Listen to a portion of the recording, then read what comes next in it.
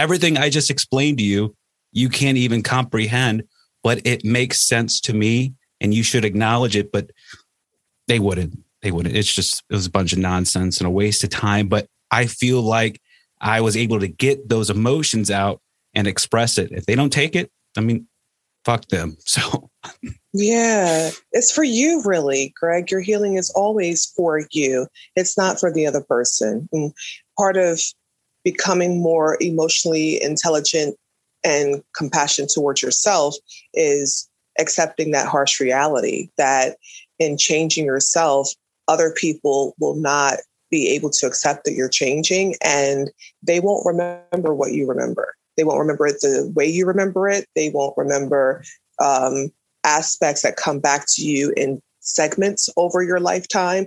And they may not also take accountability for causing harm to you. How can you create a transformation in others if there's no transformation in yourself? Join your host, Greg Favazza, as your voice on the hard truths of leadership. Your transformation station, connecting clarity to the cutting edge of leadership. As millennials, we can establish change, not only ourselves, but through organizational change, bringing transparency that goes beyond the organization and reflects back into ourselves, extracting actionable advice and alternative perspectives that will take you outside of yourself.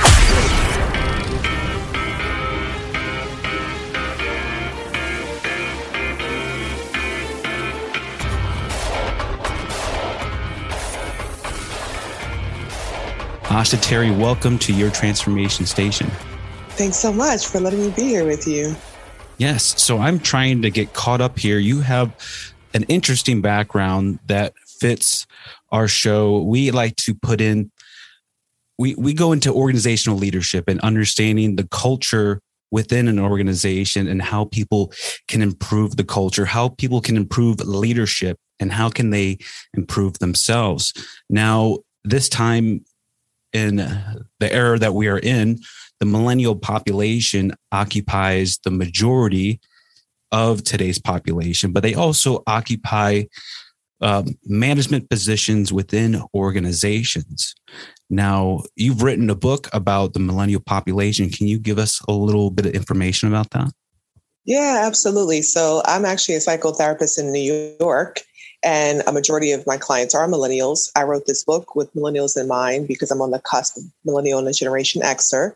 And I found in my work and mentoring of millennials, there was a lot of things that were really awe-inspiring, but there were a lot of things that I found missing from sort of like the personal cultivation of being an adult. And This book was really about helping millennials to cultivate character, integrity, mindful practices to mitigate anxiety, and being more present to building relationships that are mutually beneficial. Beautiful. That literally is right up my alley. Now, when you say present and mitigating previous things, I'm kind of making some assertions here. Are we looking at their social upbringing and trauma that's possibly related to that? So yeah, 100% of the clientele that I work with are people who have experienced some form of trauma, whether it's developmental trauma in their childhood that they experienced, or complex trauma, which is prolonged or a series of traumatic events that change the course of maybe the way that they function in life. And so a lot of people who show up in my private practice or in my coaching work show up with either subsequent depression symptoms or anxiety symptoms or a combination of both because of trauma. Wow. Okay. So this is interesting. I have a boatload of fucking trauma that I have dealt with, but it still doesn't go away. I feel like it's something that you have to look at it from a neutral perspective, but learn how to live with it. And trauma that's associated with family members, I just keep them at a far distance because that generation does not understand the implications that they caused. And me trying to rebuild those relationships, it's no point. There's really no point because they don't understand what they do. And then you're looking at it from a younger version of yourself's perspective when you've gone back, you've done the work, and it's just, there's no point to try to rebuild those relationships. Yeah, I agree. I agree to the extent that what I share with my clients is when you start your journey through healing, and it's an ongoing process, most times there's a transformation that happens within yourself that does not occur concurrently with the people that you want to help transform with you. So we have to, in order for our healing to take place, we have to let go of the expectation that other people should change because we change, that other people should expect that now that we have boundaries, they're going to respect our boundaries. And that doesn't often happen. So we either have to practice our boundaries elsewhere with people who are in this similar healing state of mind that we're in, or develop new relationships, or as you said, let certain relationships go, which I find particularly with my BIPOC, like Black, Indigenous, people of color clients who are millennials, that's some of the toughest work that I've seen because of these cultural conditions where you don't stop speaking to your mom, or you don't stop speaking to your grandparents, or you don't not visit for holidays. And because some of those people have also been traumatized by their elders, there's this conflict between culture and then self-actualization that we have to work through to help people to reconceptualize living in a life that can profoundly look different than what you imagine, but you can tolerate the difference and you can allow yourself to be okay with the difference in what is now versus what was in the past, and be able to be okay with saying, I'm not going there. I'm not visiting. I'm not engaging with you trying to change my boundaries to fit your comfort level. And that work is slow and progressive. Yes. I mean, for me, I can thank the military because I was conditioned to be distant with my family members for about, for about 5.5 years. And then at that point, when I wanted to go home or to travel, I chose to travel because I still had that inside me. And I thought it was just the place that I was living when these feelings would come up, and then I would relocate and just go to a different place and a different place. And I still felt the same. And what worked for me, it might work for others or it might not, but I went back home and I told everybody everything. This happened. You are a shitty parent. You are a shitty sibling. I want you to understand how I feel.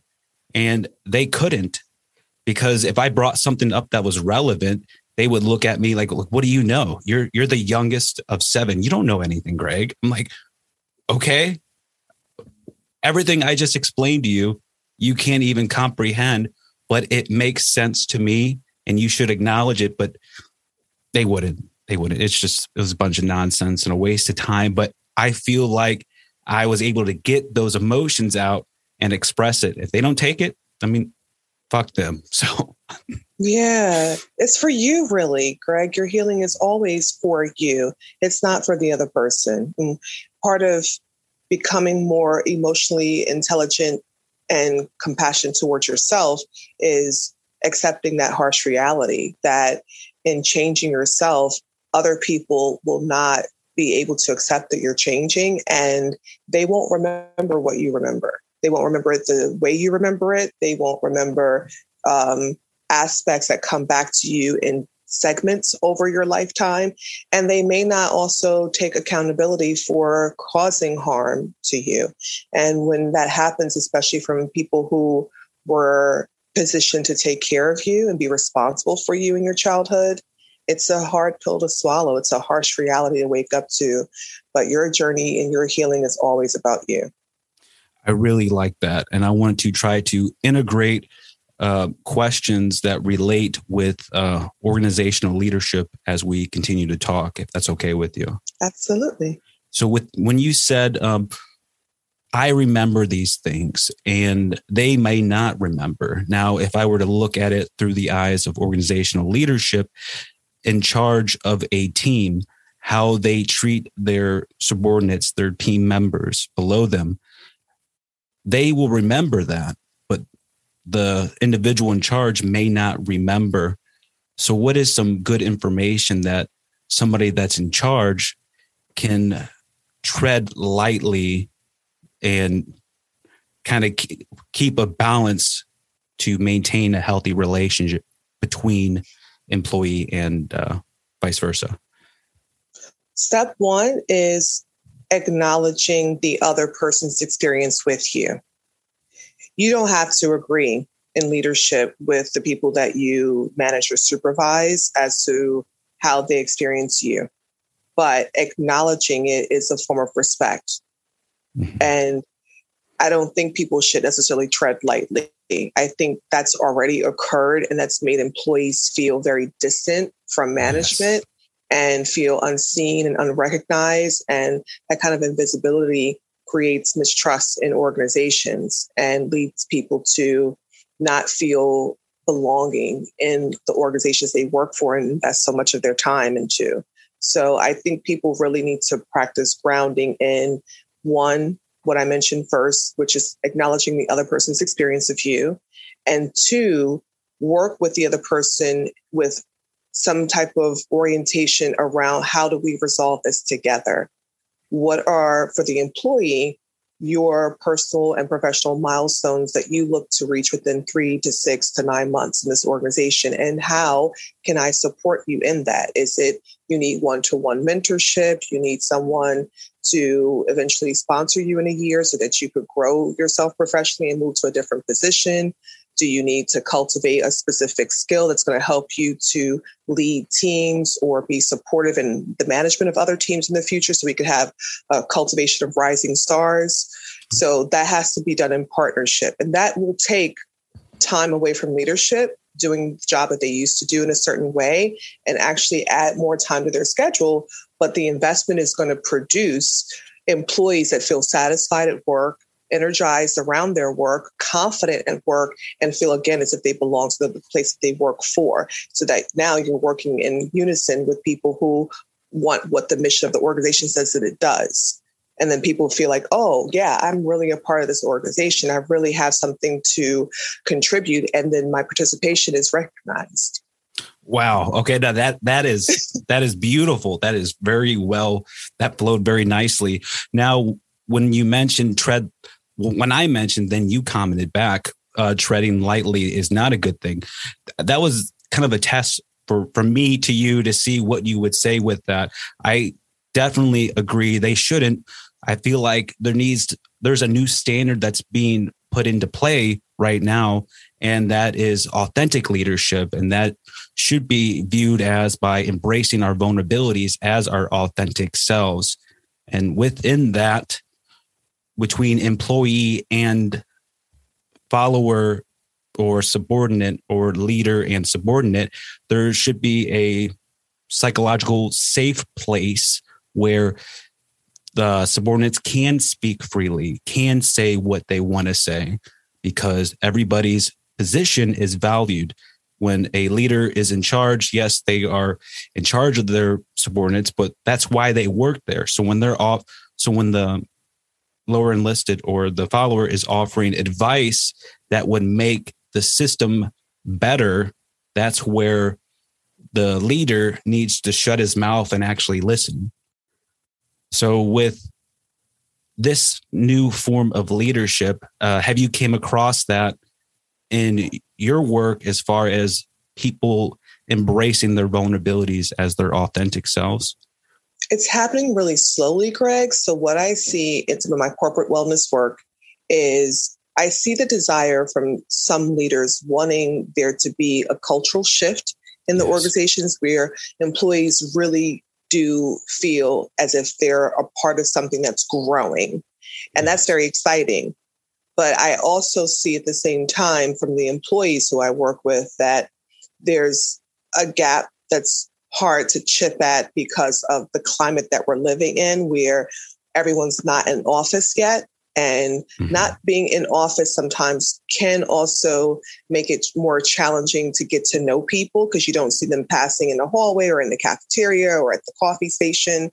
But again, I think there's a desire, but the desire hasn't grown exponentially because there's all these other things we're dealing with in terms of burnout, people's family life schedule, the changes with we're going back to the office, we're not going back to the office. So I think it's happening, but it's happening slowly. And one of the ways that I coach corporate through this is really being patient with this is going to be a slow process. We're dismantling systems that have been in place for most people's careers. So we have to be a little bit more tolerant of how slow it may seem to occur, but also like be hopeful about it. Because I think we often forget how important hope is when we're changing systems because people want to see things happen quickly.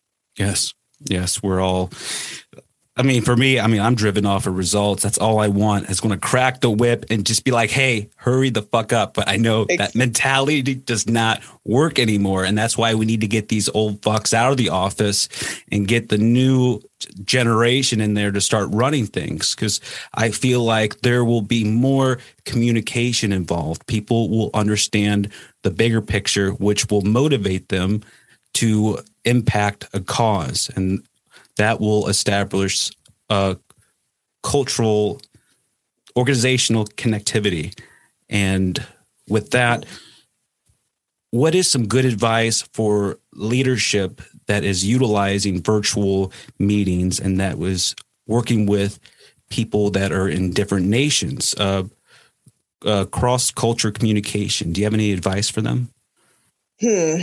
I guess the one thing that comes to mind first is one thing you said a moment ago that I want to just backtrack to just briefly is there's value in seasoned professionals, but also there's value in assessing the willingness of those seasoned professionals to change the shift of the culture in workspaces. And so I wouldn't say eliminate all seasoned professionals from these working places, but I would say keep people on board who not only verbalize their investment and interest in change, but can produce change, can prove that they're willing to change. There has to be some evidence of that. So that might also mean outside consultants coming in and cultivating a new style of leadership and working and coaching those particular leaders through the change agent models that we know exist that have been effective in other places. So to do that means that those folks are going to then be assessed for their progress. This is now looking at employees, frontline staff are not the only ones who we're going to see as being on a performance employee plan, but leadership is also going to be on a performance employee plan.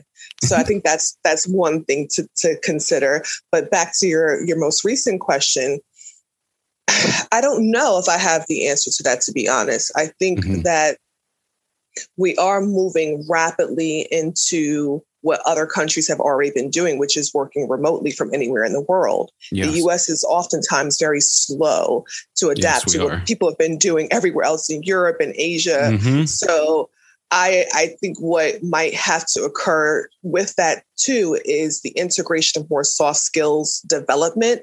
When I was in corporate as an employee, we had these mandatory courses we had to take like every quarter, sexual harassment courses and data protection courses. And so now what I think is going to matter is people also having to take soft skills courses. Like, how do you identify microaggression in the office place? How do you help people to feel more belonging in workspaces where they're othered? How do you help to create community amongst people that might have differences in language or culture or gender identity and expression? I think there's so many things that now we actually need to school people in and make it a part of the development of the entire culture of the workspace that will potentially help people to start unlearning some old patterns of leadership management and styles of management versus the new wave of people being more emotionally intelligent. Beautiful. Wow. Yes. No, I definitely did those courses with when I worked in the corporate level within the military organization, be a brigade staff, did very similar things. And we had to do a lot of redundant courses that it's like, okay, yes, we know we got to maintain security over this stuff. We can't share it with the public. Got it. I just hope that we transfer into something that really will help the organization connect and see if there's problems. Like I want the organization to have a tight bond with everybody that is inside the parameter of that organization. And in order for that to happen, the higher ups need to communicate. They need to really help them understand why the employees are coming there every day. It's not just to make a paycheck or to support their family, but they are contributing to some sort of cause that is much bigger than themselves. And with cross-cultural communication, I feel like that's very beneficial if corporate leaders really get a hold of that, because that's how they're going to expand. That's how they're going to make a bigger change and grab a much larger target audience that's beyond the region. I agree with you. I see workplace now as an extension of what people may have received when they were in college. Because when I graduated high school, it was like I went from this small community of like-minded people to this huge pool of people that came from everywhere in the world that were very different from me, had different experiences. And I was also exposed to a lot of other types of activities that cultivated me as a person. So I wasn't only going to school and taking courses to cultivate my professional development, but my personal development too. And I think what's happened is, especially for millennials, going from college into the workforce is a little shocking at times, because I find, especially with the millennials I work with, that relationships are really important to them. But if you're going into a space where the climate is cold and people go to work just for work and they clock out exactly at the end of the day and they don't communicate on Slack with you, they don't try to get to know you, they're not interested in what you did on the weekends, they're not interested or invested in what you're learning about or reading outside of work, they don't really feel, again, like they're a part of something. So it kind of is off-putting for people who either are already awkward or have expected to continue that stream of consciousness, like, oh, I'm going from a friend-oriented space with college to a professional working space, but I also want to develop friendships there. Yes. And when you're met with maybe some distance or coldness at the office, that's oftentimes what people end up in therapy for, because they don't feel seen by their bosses. They don't feel liked by their peers. They don't feel like they're a part of a group. They don't feel like they're making impact at work. Mm-hmm. And it's challenging because I can't fix that problem for them in their individual working relationships at work. But what I can do is help them to reframe how they go to work, what they expect from work. So in essence, what I'm saying now is I think there is conflation of both the old and the new styles, which we're talking about, of what people want when they go to work and what the climate is changing into, which is providing a space where people feel psychologically safe and they receive more than just the paycheck, but they also build relationships that last outside of work, because what we now see is there's a boomerang effect of companies are now looking back to professionals that left organizations in 2021 to reclaim talent because there's a shortage of workers. And so who are you going to look for first? The people who probably had really great personalities that could adapt to change, that were eager to come to work, that produced results, didn't give the boss too much of a headache in terms of like calling out of work or being absent or not being a team player. And so I think we can bridge the old and the new in that way by bringing a little bit of both what the old and the new can receive in terms of strength-based perspectives, like who brings what to the organization that we can all grow from, and move in the direction where, again, people feel a sense of belonging to something greater than just what they do at their desk, but also like how they make other people feel. And that's top down in terms of being people oriented, but it's also bottom up in terms of people feeling like respected, not just as a worker, but as someone who comes in from a new perspective, a younger perspective, and then also from an older perspective, being respected for the talent and their experience and their knowledge that can be shared. That's beautiful. And oh my God. Okay. There's a lot I want to hit. So I'm going to try to hold that last part there. That's a good spot right there. But I want to go back with, you said them millennials coming in, transitioning from college into the workplace. I don't know if you ever came across in your line of work on their perspective of what they think work should be like. And I'm trying to relate it in the most easiest ways I can. I feel like they would look at their job as a job that they would see in a movie, like where people are great friends. They're just having a grand time, high five and say, what are you doing after work? Let's go get a beer. And I'm like, no, like that shit does not happen. Like, to be honest, people have their own lives. They got to live that. And the millennial population needs to stop looking back at their high school life and grow the fuck up. People have families. People have to fix their house. People have things to do. We can't, if I waste 10 minutes of talking to you after work, I will be completely mad as shit because I got a newborn son and I got shit that in the house that's falling apart that needs to get fixed. Like, why don't people understand that? I think it's a lot of reasons why people don't understand it. One, it starts with that's not their life, right, Greg? Yes. I don't understand things that are not my responsibility, but maybe there's a curiosity that's piqued when I'm at a stage in my life where that might be important to me. And I also think that some people don't feel like it's a waste of their time to spend an extra 10 minutes after work to get to know someone or to share some common interest, especially in these times where most people are home all day, home with their kids, home with their spouses, home with their roommates, and they're sick of seeing them and they're sick of being there. Yes. And they want a little bit of like adult camaraderie outside of that, or they want a change of scenery or a change of conversation.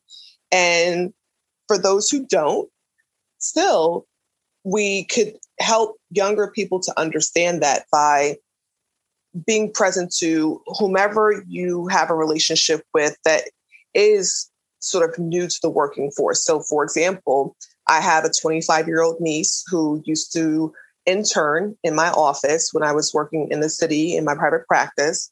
And I wanted her specifically to work with me in my office because she was a college student at the time and she needed money, but I wanted her to also get the customer service experience. I wanted her to see what it's like to come to a professional working space and see ordinary, everyday people coming in for mental health services and destigmatize that, but also to see how I relate to people as a professional woman and not just as her aunt.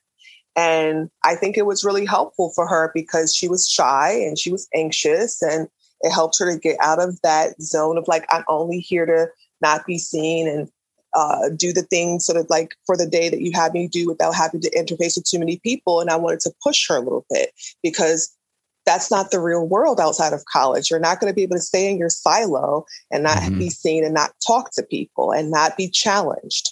Yes. And I had her do that year after year. She worked for me for about 2 or 3 years in her interim breaks from college. And now with everything else that she's been doing, she's really outgoing. She still feels anxious, but she allows herself to be challenged by the adults in her life who help reality check her to say, I understand that it's really uncomfortable to speak up in spaces where you're the only one of whatever, or you're younger than other people and you feel out of place. But it's important to speak up. It's important for people to hear your voice. And you may not believe that right now, but keep doing it. And maybe you will see the value in that as you continuously do that. Okay. Now we're going to transition to wrap up here with what you've said. I wanted to combine that plus what we were talking about just a few minutes back with top down and bottom up communication, and for organizational leadership with that context in mind, with organizational leadership, if they have an employee who is that shy type, who is quiet, there's a part to me that wants to go military on them. All you got to do is speak up. You got to get in front of the whole fucking team and sing the most annoying song in front of everybody. If you could do that completely okay, then you can do whatever you want. But I know that would scar them for life, and I don't want to do that. So what could we do that would help the leadership take a different approach? First off the top of my head, one thing that comes to mind is I think when we contemplate leadership or we imagine leadership, we see it as this solo individual thing. And I don't. I see leadership as a conglomerate. So the president and vice president, the CFO and the CEO and HR and the EAP, Employee Assistance Program. I see all those people at play in leadership. And that means that everyone might be able to help cultivate a systems perspective where we all contribute to the cultivation of employees. So EAP may be able to do workshops on cultural competency or effective communication at work, or how to have a challenging conversation with a peer. That's one part. Another part might be CFO's responsibility to be transparent about the budget, the expenses, where we are in our company's organization, so people aren't like hit from the side when there's some need for layoffs. I think that's important. So I see everyone having a really important role to play. You could do that via newsletters that come out quarterly, Zoom recorded sessions for people who don't or can't attend every meeting, one-to-one sessions with management to leadership to have specific plans for cultivating personal and professional growth with goals. And then also speaking to different people and having different departments interface where necessary, whether it's cross mentorship, whether it's developing employee resource groups, whatever it may be, everyone can do something so that we see this as like a global, broader push to leadership, having a community-oriented perspective and approach to, again, developing rising stars for the next generation of leaders in the organization. You're ahead of me there. Like, you definitely jumped to the next one. So that was good. You caught me off guard. I was going to say, like, we're going to transition from an individual level to a collective mindset and how we could maneuver. But that was fantastic. Thank you. So how can our audience get in touch with you if they want to know more? Go right to my website, which is www.lifecoachasha, and that's spelled ASHA, lifecoachasha.com. And that's where people can learn more about some of my work, hear some of my work on podcasts, see where I've been featured in case they want to read up about me, and then find out more about the corporate wellness program and sit down with me for a 15-minute exploratory call and see if it's a good fit to bring in corporate wellness from a trauma-informed lens into your organization. Beautiful. Asha, I appreciate your time today, and I appreciate you coming on your transformation station. Staying here. Thanks for having me. This is awesome. You've been listening to your transformation station, your voice on the hard truths of leadership. We hope you've enjoyed the show. We hope you've gotten some useful and practical information. Make sure to like, rate, and review the show. Remember, your transformation station is on all major platforms, including Facebook, Instagram, Pinterest, TikTok, and YouTube at YTS The Podcast. And visit the website at ytsthepodcast.com. Till next time.